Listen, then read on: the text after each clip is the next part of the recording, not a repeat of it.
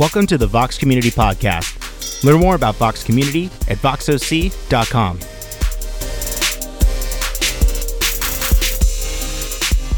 Join us at 10 a.m. on Sundays at voxoc.com/live and at the El Dorado Performing Arts Center. That's right. Good morning. Hey, friends. Good to see you guys here. Oh, how you guys like that rain, that cold, constant up and down? I like it. I am actually allergic to the cold. I really am. Yeah, right. I do. It's called cold urticaria. I break out in hives when I get exposure to temperatures that are below my blood temperature. Let's keep talking about it. Yep, it's a real thing. Look it up. It's on Wikipedia. Good morning. It's good to see you guys. Of course, as always, if this is your first time with us, this is a little church we have that was started out a podcast 3 years ago. We are almost 3 years old. My name is Andy. I am one of the pastors on staff, the creative director here.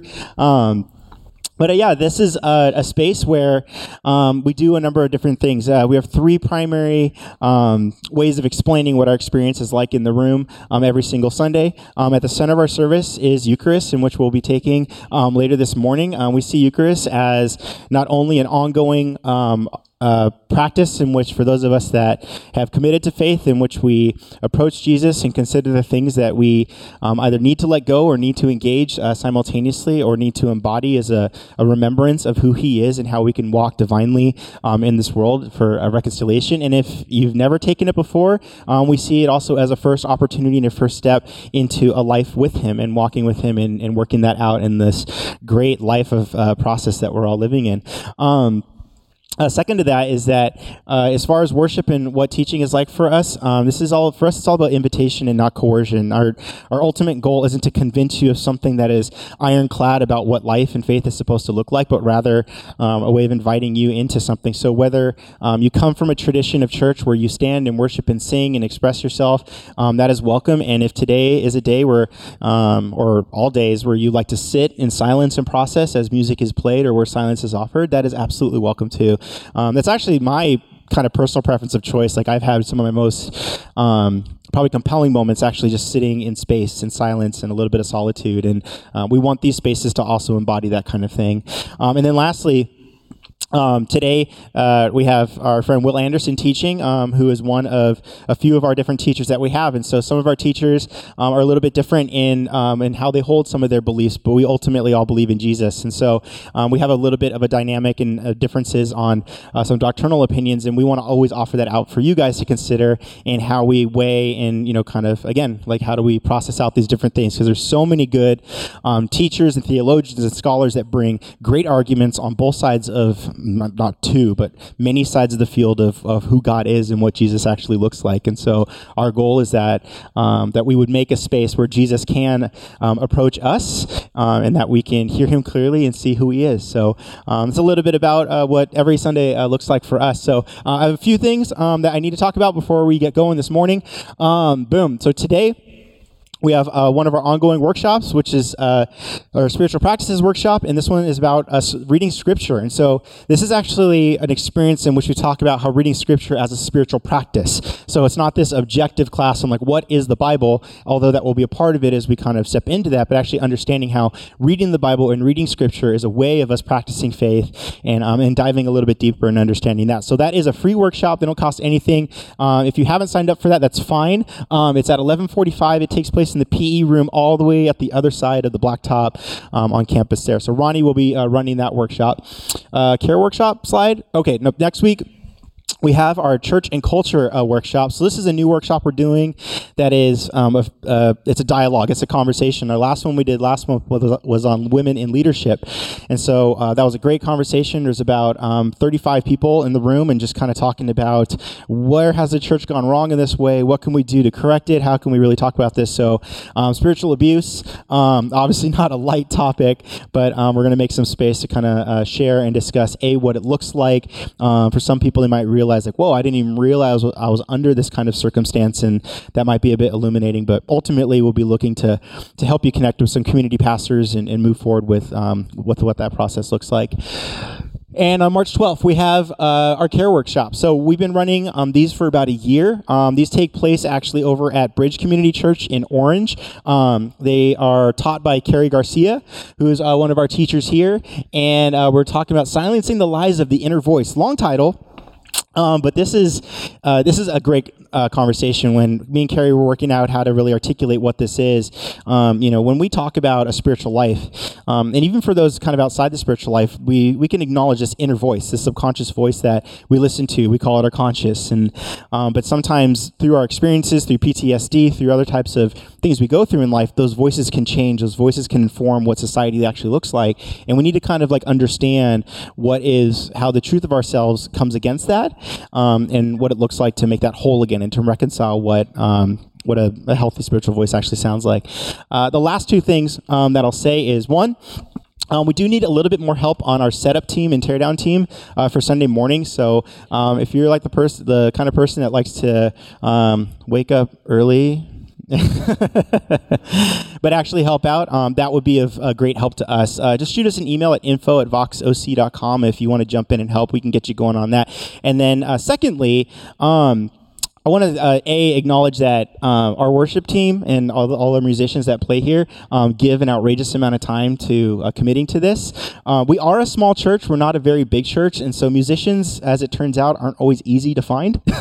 So if you do play and you want to audition with us, that is something that you can do. We'd love if you'd be interested in playing along with us, and so that is also an open invitation as well. And if you want to email us at info@voxoc.com as well, we'll pass that on to Izzy, and she can get in contact with you guys that way.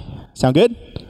All right, we're going to do some worship, and again, getting into this stuff with worship kind of at the top of the morning, some of this is just about posturing for us, just taking a moment to hear what God might want to do this morning, and so we just invite you guys into that and be willing to let God surprise you today. So, thanks. Good morning, guys. There are people here. Awesome. From backstage, I could only see this section. I was like, well, I'll be talking to myself. This will be nice. What do you guys think of the rain? Great. Good? Bad? Boo? Who booed the rain? Southern California has been sort of transforming into what look like the hills of Ireland. It's so green right now. It's weird. All right, this morning we'll be in John chapter 6, so you can turn there. You can pull up John 6 in your app, or you can just prepare your eyes to stare at the screen, whatever you prefer. This chapter is huge. It's 71 verses, and we'll be spending 5 minutes on each verse. I'm just kidding. No, we are looking at 13 verses this morning of the 71. So if you're a math person, what percentage would that be? Anybody? 18. Okay, I couldn't have done that either. I don't say that to overwhelm you, but only to say, go read all of John 6 this week, because it's rich. There's so much in it, and today is really just sort of a flyover, an overview of the whole chapter. But it's one of the most tense moments in Jesus' ministry, because at the end of the chapter, what happens is a large number of disciples just up and walk away. They abandon, and they say, we no longer want to follow Jesus. We want nothing to do with him. And in many ways, I think that's why this story in this chapter this morning really hits home for us, is because we live in a time and in a culture where there's this mass exodus out of the church. And this chapter helps to shed light on why that happens. What is it that causes so many to leave? Now, of course, there's not just one answer, but this chapter gives us a lot to think about. So here's what I want to do. I just want to quickly walk you through the whole chapter, since we don't have time to cover it, and let you know what's been happening, and again, go read it on your own. So it starts with one of Jesus's most famous miracles, where he's teaching to thousands of people. It says 5,000, but that's just the men, so it could have been 10, 15,000. We don't know for sure. And they're hungry. They're out in the countryside. You guys know the story. Jesus miraculously multiplies these loaves and fish, and he feeds thousands of people. They're amazed. They can't believe what has just happened. And so they decide, he is the prophet that is to come into the world. And they decide that they want to make him king by force. They're going to put him on the throne and make him their political leader. Jesus senses that this is their desire and their goal, and so he slips away. How do you slip away from thousands of people? I have no idea. Jesus tends to do this often, where he's just gone. And so from here, the crowd starts looking for him, a bit frantically, honestly. And finally, the moment comes where they find him again, and we'll look at how they find him. But they come face to face, and Jesus starts saying things to the crowd. There's this back and forth dialogue between Jesus and this crowd that's been trying to find him. And Jesus makes it very clear that he is not who they want him to be or who they think he is, and that their expectations for him are not actually what he's come to do. And it all sort of escalates. And so I'm going to take you to the end of the chapter, and here's sort of the final moment. So we're going to be in verse 66. It'll be on the screen if you don't have it.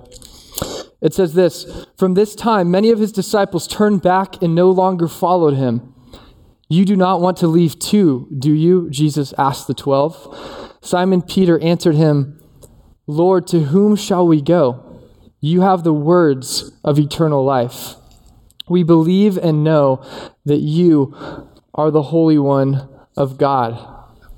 So you have this conflicted picture. You have the fierce loyalty of the disciples on one hand, and on the other you have these deserters who walk away and want nothing to do with it. And what drives both of these reactions, both to stay with Jesus and to walk away from him, are his words. The things that Jesus is saying either drive people away or draw them in. And even Peter says, "Lord, where else could we go? You have the words of eternal life." So this morning it's a case study in the words of Jesus and the effects that his words have. Here's what's interesting. In the same gospel of John, he gives us a purpose statement in chapter 20, verse 31. Here's what he says. This is his thesis statement for this whole gospel. "But these are written that you may believe that Jesus is the Messiah, the Son of God, and that by believing you may have life in his name." In other words, John is saying, these words that I've written down are not just informational, they're transformational. They're supposed to create a response in you. And this is the powerful and sometimes polarizing effect that God's word has. Not just the words in the Gospels, but Genesis through Revelation, the Bible, the Scriptures, whatever title you want to use.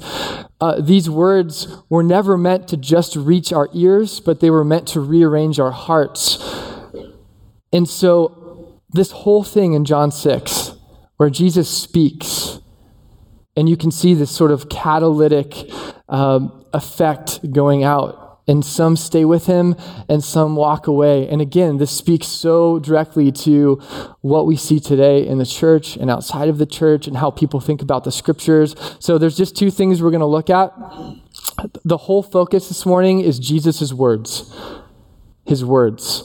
And the two things we're going to look at are how his words reveal our motives towards him and how his words also reveal his motives towards us.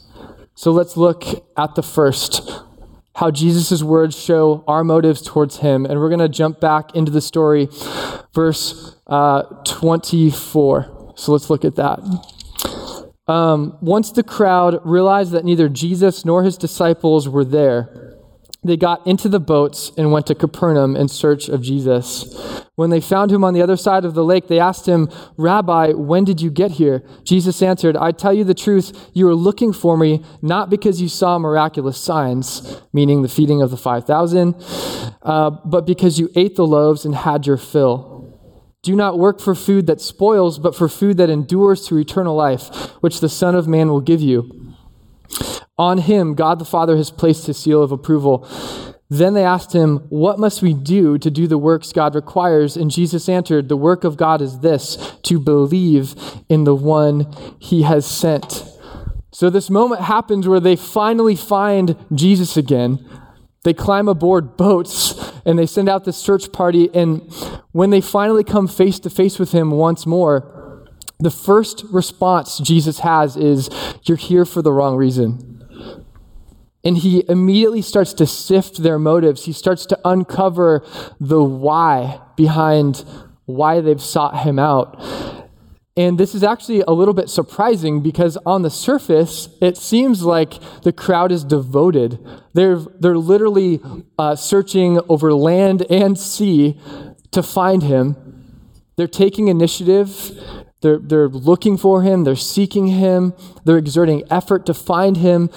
And yet, Jesus says, "You're here for the wrong reason." And he says, as Jesus often does, he's able to see through to their motives. And he says, "You're seeking me not because you believe in me, but because of the benefits you think that I can offer you. You're not here out of belief. You're here for benefits. You're here for bread. I multiplied the loaves and the fish, and you filled your stomachs, and that's what's driven you here." See, what Jesus is pointing out is there's this materialism that has been driving them the whole time to find him. They've tasted food.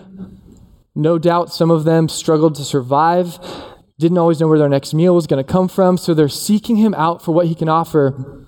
And Jesus says, I want you to come after me, not just for the benefits, but because you really believe in who I am. And maybe we struggle a bit in Orange County, the wealthiest section, or one of the wealthiest sections of arguably the wealthiest nation in all of the world. Most of us here probably don't have to worry too much about where our next meal is coming from. But this same materialism that's driving the crowd here does exist for us. It's called the health and wealth gospel. You guys know what I'm talking about? It's, Jesus, if I pray to you, if I check the right religious boxes, you'll bless me with a big house, an amazing family, a big paycheck, good health. Okay, this is the Joel Osteen territory kind of stuff. And that's certainly alive and well today, but I would say, just as we can come to Jesus for physical benefits without really wanting him, we can also, there's a spiritual materialism that pervades that maybe is a little more tempting for us in America, at least certain circles of us.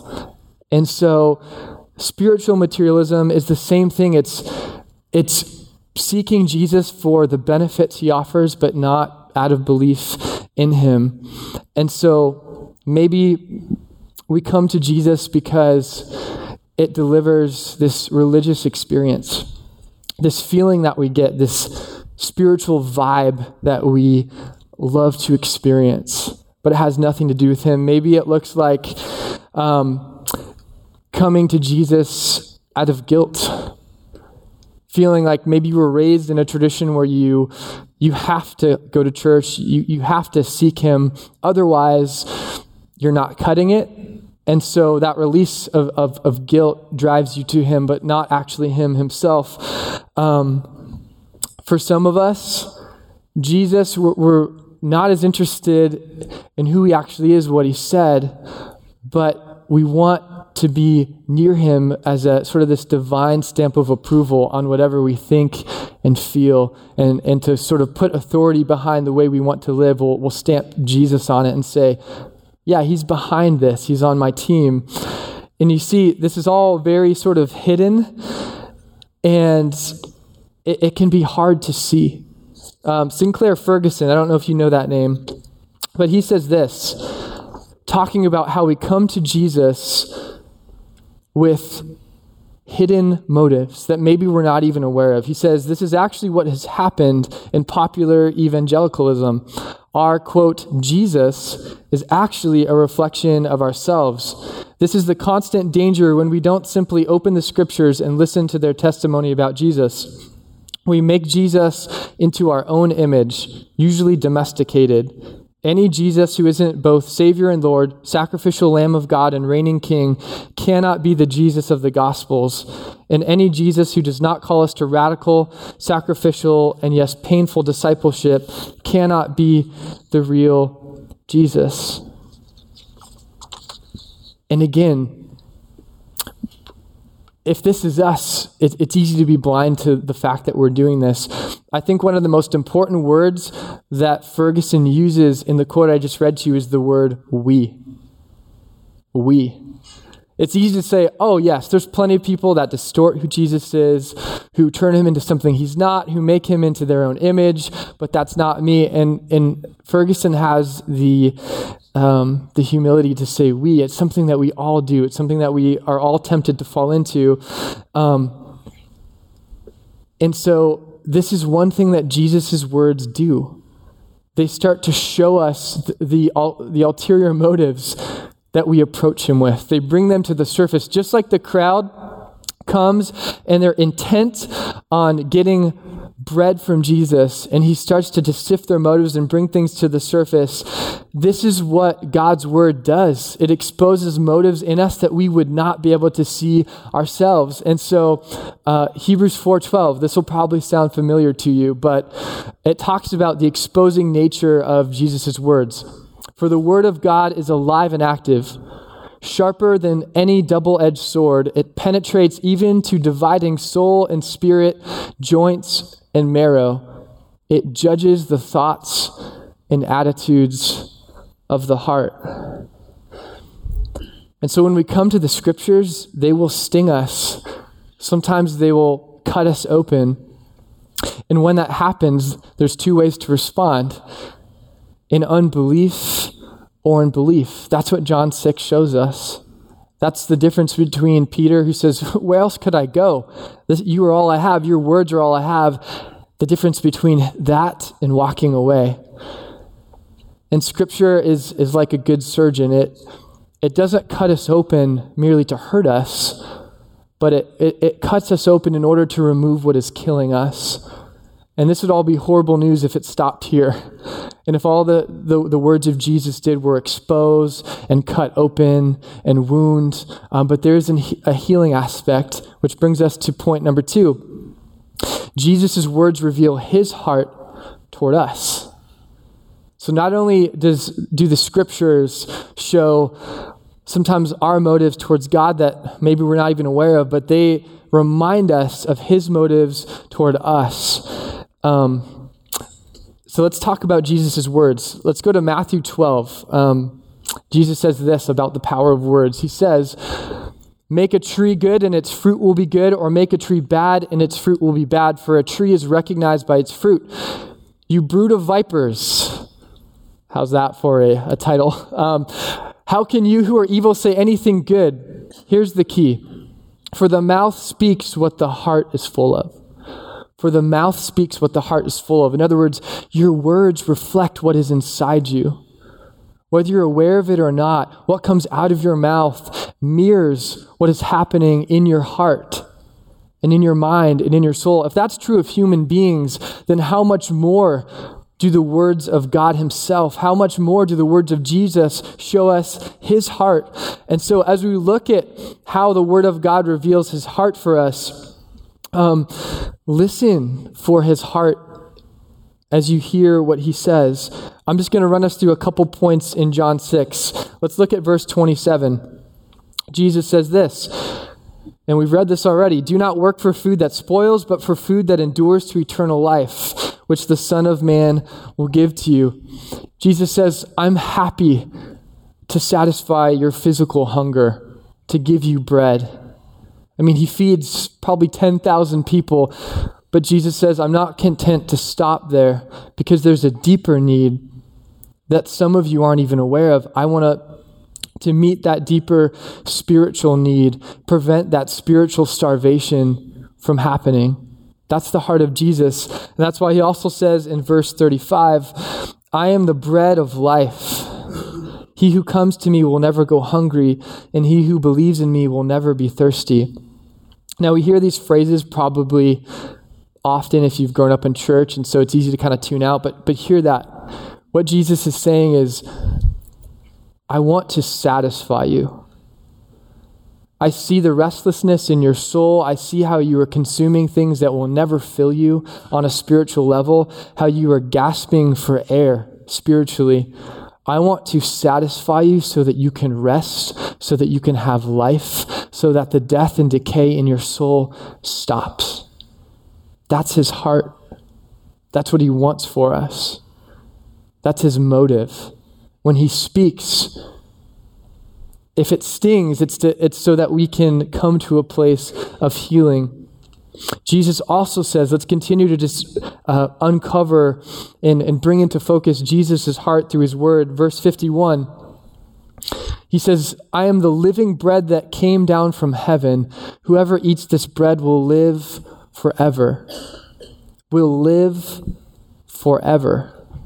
What is Jesus revealing to us here? He's saying, I've come because the greatest enemy of humanity, the thing that most people fear, the thing that nobody can prevent, that endlessly ticking clock that leads to the end of physical life, death itself, I have come to undo that.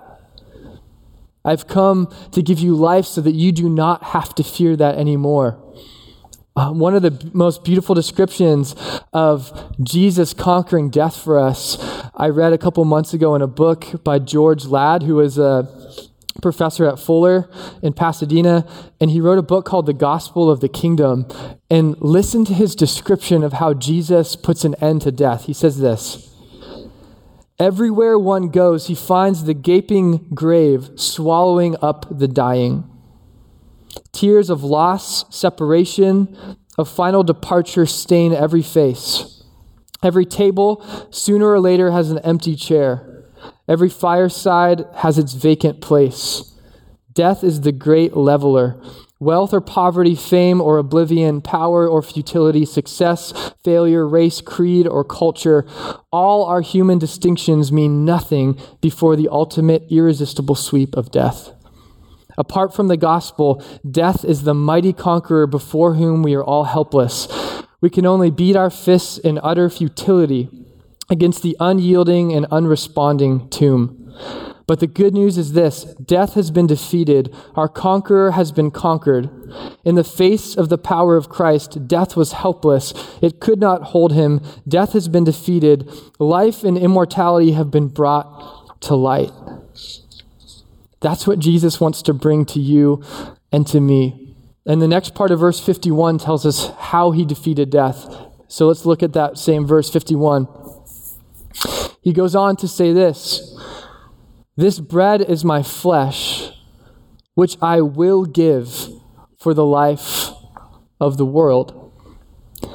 And so Jesus overcomes death by letting death overcome him. So what could we say about Jesus' words and about his motives towards us? That they are unquestionably good. That his words are to reveal the depth of his love for us. So why does the crowd walk away? If the news is that good and the hope is that glorious, why do they abandon him? Why do they get up and leave? Why do so many stop following him? What ultimately sets them off, as the tension builds through this chapter, sort of the final straw for these crowds of people, is when Jesus says this, when he says, I tell you the truth, unless you eat the flesh of the Son of Man and drink his blood, you have no life in you. Okay, that's a showstopper right there. Jesus says, you have to eat my flesh and you have to drink my blood. Now, for a normal Jew, okay, the Levitical law in the Old Testament forbid even eating the meat of an animal that still had blood in it. And here Jesus is saying, drink my blood. Now, we know he's not promoting cannibalism. Okay, he's pointing ahead to not only his sacrifice, but he's pointing to communion and the table. And what it means to accept that sacrifice in the symbolism of accepting that sacrifice. But it's absolutely offensive to them. And I would say this talk of blood and flesh is equally offensive to us for a different reason. You see, if our motives towards God are so bad that someone had to spill their blood to pay for those motives, in that level of darkness, that's absolutely offensive to us. We'd rather deny our brokenness than face it. We'd rather be self-sufficient than needy towards God. We'd rather seek Jesus for advice, not salvation, right? American sort of independence. I'm self-sufficient. I can provide for myself. We'd rather have a Jesus that doesn't confront us but always agrees with us. And just reading the Gospels half awake, you'll see that's impossible. How often does Jesus have to correct and redirect his disciples? How often does he have to pull them gently back and say, guys, you're completely missing it. So it will be for us. And here's the problem. When we deny the offensiveness of our condition before God, then the only option left to us is to make God himself offensive. That he's making much ado about nothing. If our view of ourselves is that how we're not that bad, what's the big deal? Then suddenly God starts to look needlessly vengeful and nitpicky and overly angry. And our view of him changes. And so the words of Jesus remind us of two things: the depth of our brokenness on one hand and the depth of Christ's love on the other. And living in the words of Jesus means holding both of those at the same time and saying, I refuse to let go of either one. I refuse to think that my goodness is more than it actually is, and I refuse to believe that God's goodness is less than what it actually is. And there in that tension is the gospel. If you sacrifice one or the other, you are no longer listening to Jesus in his words. One author put it like this: the gospel comes in two movements. It first says, I am more sinful and flawed than I ever dared believe, but then quickly follows with, I am more accepted and loved than I ever dared hope. And our struggle and our tension is not believing one of those or both of those truths. So have you discovered how Jesus' words can wound you, but also heal you? Is that something that you regularly experience? When was the last time you sensed Jesus correcting you, rebuking you? What healthy relationship do you know where there is not disagreement? Where you don't have to readjust something in your heart? If that's non-existent in our relationships with Jesus, do we actually know him? Are we actually with him? Are we actually listening to him? How do we even know? How would we have the first idea if and when Jesus is redirecting us or correcting us? And this is why, for centuries, Christians have held tightly to the scriptures. They are like an anchor for our drifting hearts. They bring us back to center. They remove the distractions and the cloudiness, and we can actually hear Jesus again right from his lips, not secondhand, not from someone standing on a stage, but when we come to the words of Scripture, we hear from him. And like Peter says, where else could we go? Where else could we find direction? Where else can we see the gospel clearly? So we're going to get super practical. I know it's not especially cool to do this. We like to be ethereal, but what use is any of this if it doesn't make any difference in everyday life? So what does it look like to remind ourselves and to check our motives towards God and to drink in and rehearse to ourselves his motives towards us?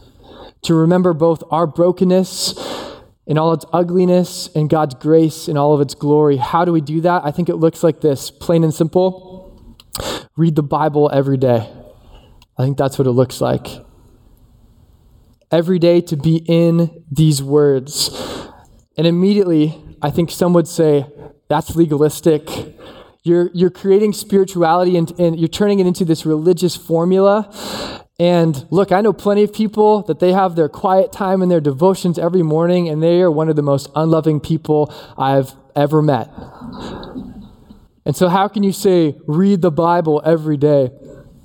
Here's why I would say it, is because anything good can be done for bad reasons.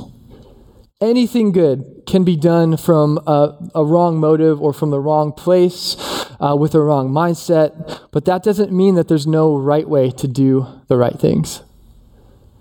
So, as an example, this won't be hard to imagine in Orange County. Imagine there's someone who decides that their physical appearance means everything to them. So they start to work out 7 days a week for hours at a time. They get the body that they want, and as a result, they become completely arrogant, right? They're posting obnoxious things on the internet. They're announcing to the world how much weight they've lost or the diameter of their biceps, right? Everyone's just sick of it. Would we then conclude that working out is a bad thing? That no one should ever work out because of how that person is doing it? Of course not. To be healthy, you have to work out. There's no getting around that. But it's learning to work out for the right reasons and in the right way. And that's the difference. So don't short circuit the words of life Jesus has for you, that he's preserved for you because of how it's been done poorly. Another thing that we hear often is, but the Bible has been used in abusive ways, maybe even to some of you here or to others, or if you just look at the wide swath of human history. Here's where I draw comfort in that question is, in Jesus' day, as he walked around and as he interacted with the religious leaders of his time, there was incredible spiritual abuse in a general sense, but specifically the scriptures. God's word was used in a way that was oppressive and laid burdens on people's shoulders. In fact, Jesus himself said, Pharisees, you lay burdens on the shoulders of the people that you yourselves are not willing to bear. And that's wrong. So Jesus at the same time condemns this idea of spiritual abuse through his word, and at the same time was fiercely committed to it. And some people say, well, can't I just love Jesus without the Bible? I want to follow him, I'm about him, but I don't really know what to do with the Bible. Why can't I follow him without the scriptures? And that's an honest question. And a couple things to think about. Jesus borrowed from the Old Testament constantly. When you read through his words, he lived and breathed it. There was hardly anything he said that didn't come directly out of the Old Testament.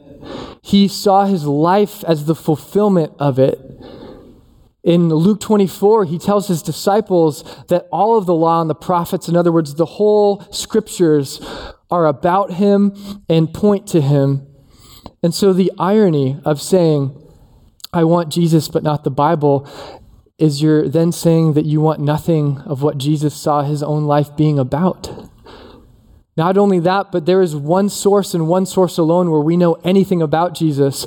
There's only one place we can get his teachings, one place, and that's in the scriptures.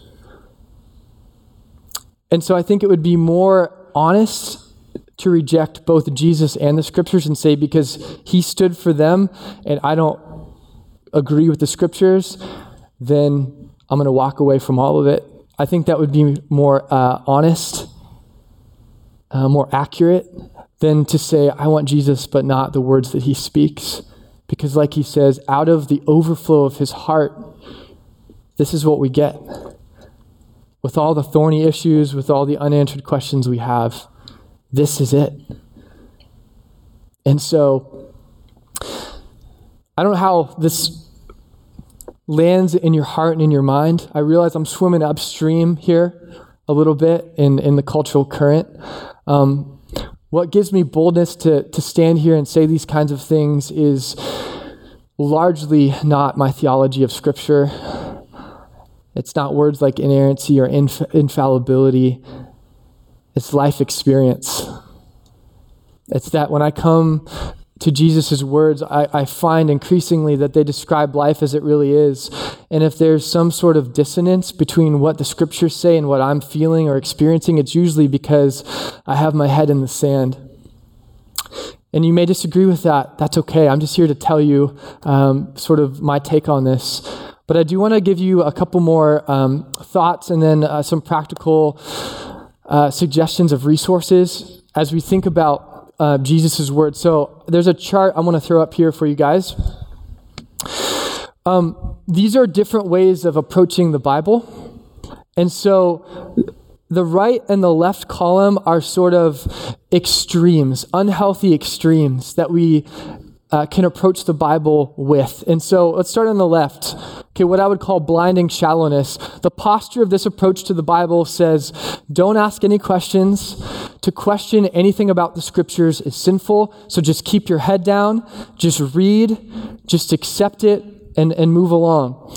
And practically what this ends up looking like is you have your quiet time, you read regularly, but you're doing so out of a dry sense of duty and obligation, maybe even guilt. As in, if I don't meet my quota for the day, then I've let God down. On the far right side, I just labeled it blinding skepticism. Okay, this approach, the posture, is that the Bible is outdated, it's obsolete, it's out of touch, and therefore it cannot address modern questions. And so instead of turning to what is viewed as an obsolete book for answers, you turn to the self, you turn to culture, you turn to whatever it is that you would deem more reliable. And where this leads practically is there's no reason to read the words of Jesus regularly because you see history as having moved on. And if you're in one of those two places, I would just invite you to look at the center column for a second, which I just labeled honest trust. The posture of this approach says the Bible welcomes your questions because the Bible is full of good questions. Lord, why so long? Why have you waited to bring justice? My God, why have you forsaken me? It's loaded with questions that connect to the human experience. It's also filled with hope that helps us see through the human experience. And practically where it leads is once again to regular reading, but unlike the left-hand column, if we can keep that up there, unlike the left-hand column, you're no longer reading regularly out of obligation, out of coercion, out of guilt, but out of response to Christ's love and as a way to receive his love. And I know some of us probably want to be there, but you've tried and it's hard and it's confusing and you don't really know where to start. And this is an ancient book. So a lot of times you'll hear, read the Bible. No, we can acknowledge that there is work to be done. There's effort to be put into this. It's a lifelong process of learning how to do this. So I'm going to just run through a couple things, just practically. If you don't get these now, even right as service ends, you can go on the Facebook. You can listen again to get these resources. We might even post them on the website. But a couple of things. Number one, Ronnie is doing a workshop today on how to read the scriptures. He's going to focus more on some ancient methods, sort of meditative type things. Okay, here's a couple of things that have helped me. Resources that I would recommend to you. Okay, one is a study Bible. So I have a specific one I would recommend. It's the Zondervan NIV Study Bible, edited by D.A. Carson. Here's what you'll find in it. Every text of Scripture is going to have explanatory notes for you so that when things are confusing, when you feel kind of lost, you can scan right down, read what some of the best scholars have written in an accessible way. Every book of the Bible has an introduction in it that will tell you the structure of the book, some of the background issues of the book, the major themes, how it's put together, what's unique about it. It's going to give you all this information that if you're just sitting down to read it on your own, you wouldn't have. That's a great resource. I'll start with the ones you have to read, okay? And I got some stuff for those of you who don't like to read, so sit tight. There's another book called Understanding Your Bible in 15 Minutes a Day. The idea is that every chapter takes 15 minutes to read. In my experience, it's more like 5 minutes a chapter. It's written by a guy named Darrell Aaron, and it's an introduction to the scriptures that's very helpful. Takes you through all the Old Testament, all the New Testament, asks some big questions like, are the scriptures trustworthy? Where do they come from? How do I read them? Every question you could ask. There's like 40 questions in there that it goes through. Okay, for you non-readers, learn to read. But the Bible Project is a website that creates animated videos on every book of the Bible. I use this all the time, and I'll tell you how I use it. So first of all, there's videos on every book of the Bible. So there's that. So every time I'm going to read a book of the Bible, at least if I'm going systematically, I'll watch the video first. And once again, it just shows you visually, which is helpful for some of us. It shows you who the author is, what was the situation. You can actually visualize the structure of the book, what the main themes are, and then it'll even give you tips for reading, like, hey, keep an eye out for this. Immensely helpful resource. Not only do they do books of the Bible, but they'll do major themes. So they'll take you from Genesis through Revelation and show you how a theme travels all the way through the Bible. They will take important words, often Christianese words that we don't even think about, like love and sin and I forget what they've done a ton of them, peace, joy, hope, and they will offer really helpful insights. They will breathe new life into how you read the scriptures. Last thing, these are very practical. I realize that. The last thing is the scriptures were never meant to be consumed by yourself alone. So sometimes, that was sort of a confusing sentence. Sometimes we read alone and it's great. What I'm saying is that's not the only way we were intended to read the scriptures. And so here's what I think the crowd got right in John 6. They took initiative. They took a step towards Jesus. I think there's nothing as helpful as doing that arm in arm with another person and finding someone that you know and trust and saying, I don't know how to come to this by myself and I need help. Could we meet once a week, every 2 weeks? And could we just do it together? I've talked with some of you here. It's beautiful who in your time at Vox have begun to do this. And it's amazing. We talk about deconstruction and reconstruction here. There comes a time for all of us when this hour a week is not enough.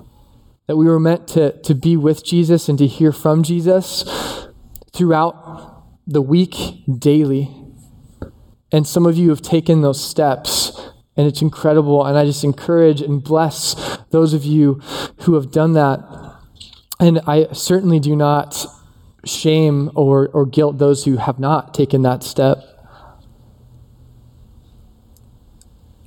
I would just say, in the words of Peter, Jesus alone has the words of eternal life, and they're available to you.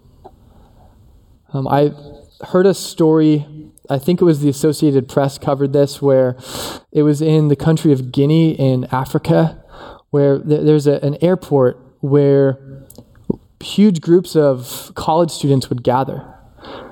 And what they realized is that the students were gathering there because it was one of the few places with reliable electricity, and the lights lining the airport created enough light for the students to study. And so students would walk, I think they said as far as an hour to get to this airport. They would try to get there early and get a good spot. There were only so many lights, but they would travel from all over the villages to get to the one place where there was enough illumination through the darkness to where they could read and study and grow and get what they needed to. And that is the image of John chapter 6. That while so many walk out back into the darkness and say, this light hurts our eyes, we don't like it, we don't want it, there are those faithful disciples that say, Lord, where else could we go? Only you have the words of eternal life. There's a fierce, tenacious loyalty to his words. They refuse, even though they don't understand either what Jesus said about his body and his blood, they refuse to leave. This image of where else can we get this kind of beautiful light in a world of darkness? Where else could we go? So that's a lot to process. And one thing I forgot to say is that I would like to offer myself. I do not have many answers, but I do love reading the scriptures. And if you have no one to go to that you know, that would be willing to read with you, then I make myself available. I can do it over the phone. I can do it through Skype. I want to make myself available to you, and I would not announce it to a group this size if I didn't mean it. And so if you need someone or want someone to do that with you, I make myself available to you. We're going to come to the table in a second, and let me take us back to Jesus's words about his body and his blood. He says, "If anyone eats of this bread, he will live forever. This bread is my flesh, which I will give for the life of the world. I tell you the truth, unless you eat the flesh of the Son of Man and drink his blood, you have no life in you. Whoever eats my flesh and drinks my blood has eternal life, and I will raise him up on the last day. For my flesh is real food, and my blood is real drink. Whoever eats my flesh and drinks my blood remains in me, and I in him." And so, to his body and to his blood broken and shed for us, I invite you to come. And I invite you, as you do, to just allow Jesus, through his word that we've heard this morning, to sift you. That if it did cut a little bit or sting a little bit, it's okay. It's not the hand of a careless surgeon, it's the hand of a loving God who maybe is pulling you a little bit closer to himself and saying, I want you to hear from me even more than you have been. I want to show you how to understand my word. I want to show you that in these pages is something that maybe you've been afraid to see or reluctant to see. But as we come to the table, just allow those questions to circulate and see what God might have to speak to you. Let me pray over you. Lord Jesus, we thank you, God, that you are honest enough with us to show us who we really are. God, and that your overwhelming grace then says there is forgiveness, there is eternal life, there is satisfaction for your soul. God, we're broken to the point that you had to die for us, Lord, but you loved us so much that you were glad to do that for us. God, and in the depths of that kind of love, we want to come to your words. Lord, we want to hear what you have to say. Lord, I pray over Vox. Lord, what a precious community of people, Lord, that it's such an honor to be a part of. And Lord, I pray that you would stir up the hearts, Lord, that long to listen, that long to hear more, but haven't known how to go about it. God, give them boldness and give them courage. Lord, may they never see reading your word as some sort of spiritual checklist. Lord, we can only understand your words through your Spirit. Lord, you have to open our eyes. So God, it's not up to us being professional readers, scholars. Lord, it's you who gives understanding. All we have to do is ask. Come to you, Lord, and you speak to us. Lord, thank you for your love. Thank you for shedding your body. Lord, for spilling your blood on our behalf. We love you and pray these things in your name. Amen. Hello, Vox. So good to have you guys. I wanted to let you know a few things before we head out. If you are in need of prayer, we have our community pastors, Bruce and Carol. Why don't you guys wave? If you guys want to hang out, they'll pray for you. They'll talk with you. If you want to write your prayer down, we have these beautiful walls here that you can write your prayer requests, and we'll pray for them during the week. That's one way that you can get connected through this. But also, if you'd like to serve with Vox, we have opportunities for you to serve with your time. And we also have these boxes at the door if you would like to contribute financially to Vox. We would greatly appreciate that. Allows us to be here. But really quick, Ronnie, the seminar with Ronnie is right after at 11:45 in the PE rooms.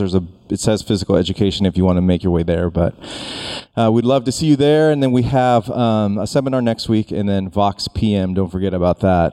Our last Vox PM was quite amazing. We planned for 150 plus people showed up. We ran out of food twice, which was awesome. But we just saw a lot of people connecting. There was a family who hasn't gone to church in a year and tried out Vox PM and really got to connect with some amazing people. So thank you guys for contributing financially so that we can do those things, but also for being there for other people to connect and to allow them to feel part of a family. So thank you for that. If you would like, Will and Emily are going to be out in the lobby. If you guys want to give them a big hug, this is their last week with us as they're going to move to Austin on Saturday. We're going to miss them, but feel free to love on them in the lobby, give them a big hug, high five, thank them. We love them very, very much. So would you stand? I would love to bless you before you go. Pray over you as you head out today. May the Lord bless you. May the Lord keep you. And may the Lord let his face shine upon you. Thank you so much, and have a great day, guys.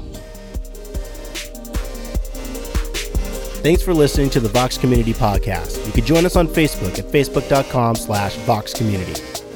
Participate in the Vox community at voxoc.com/participate.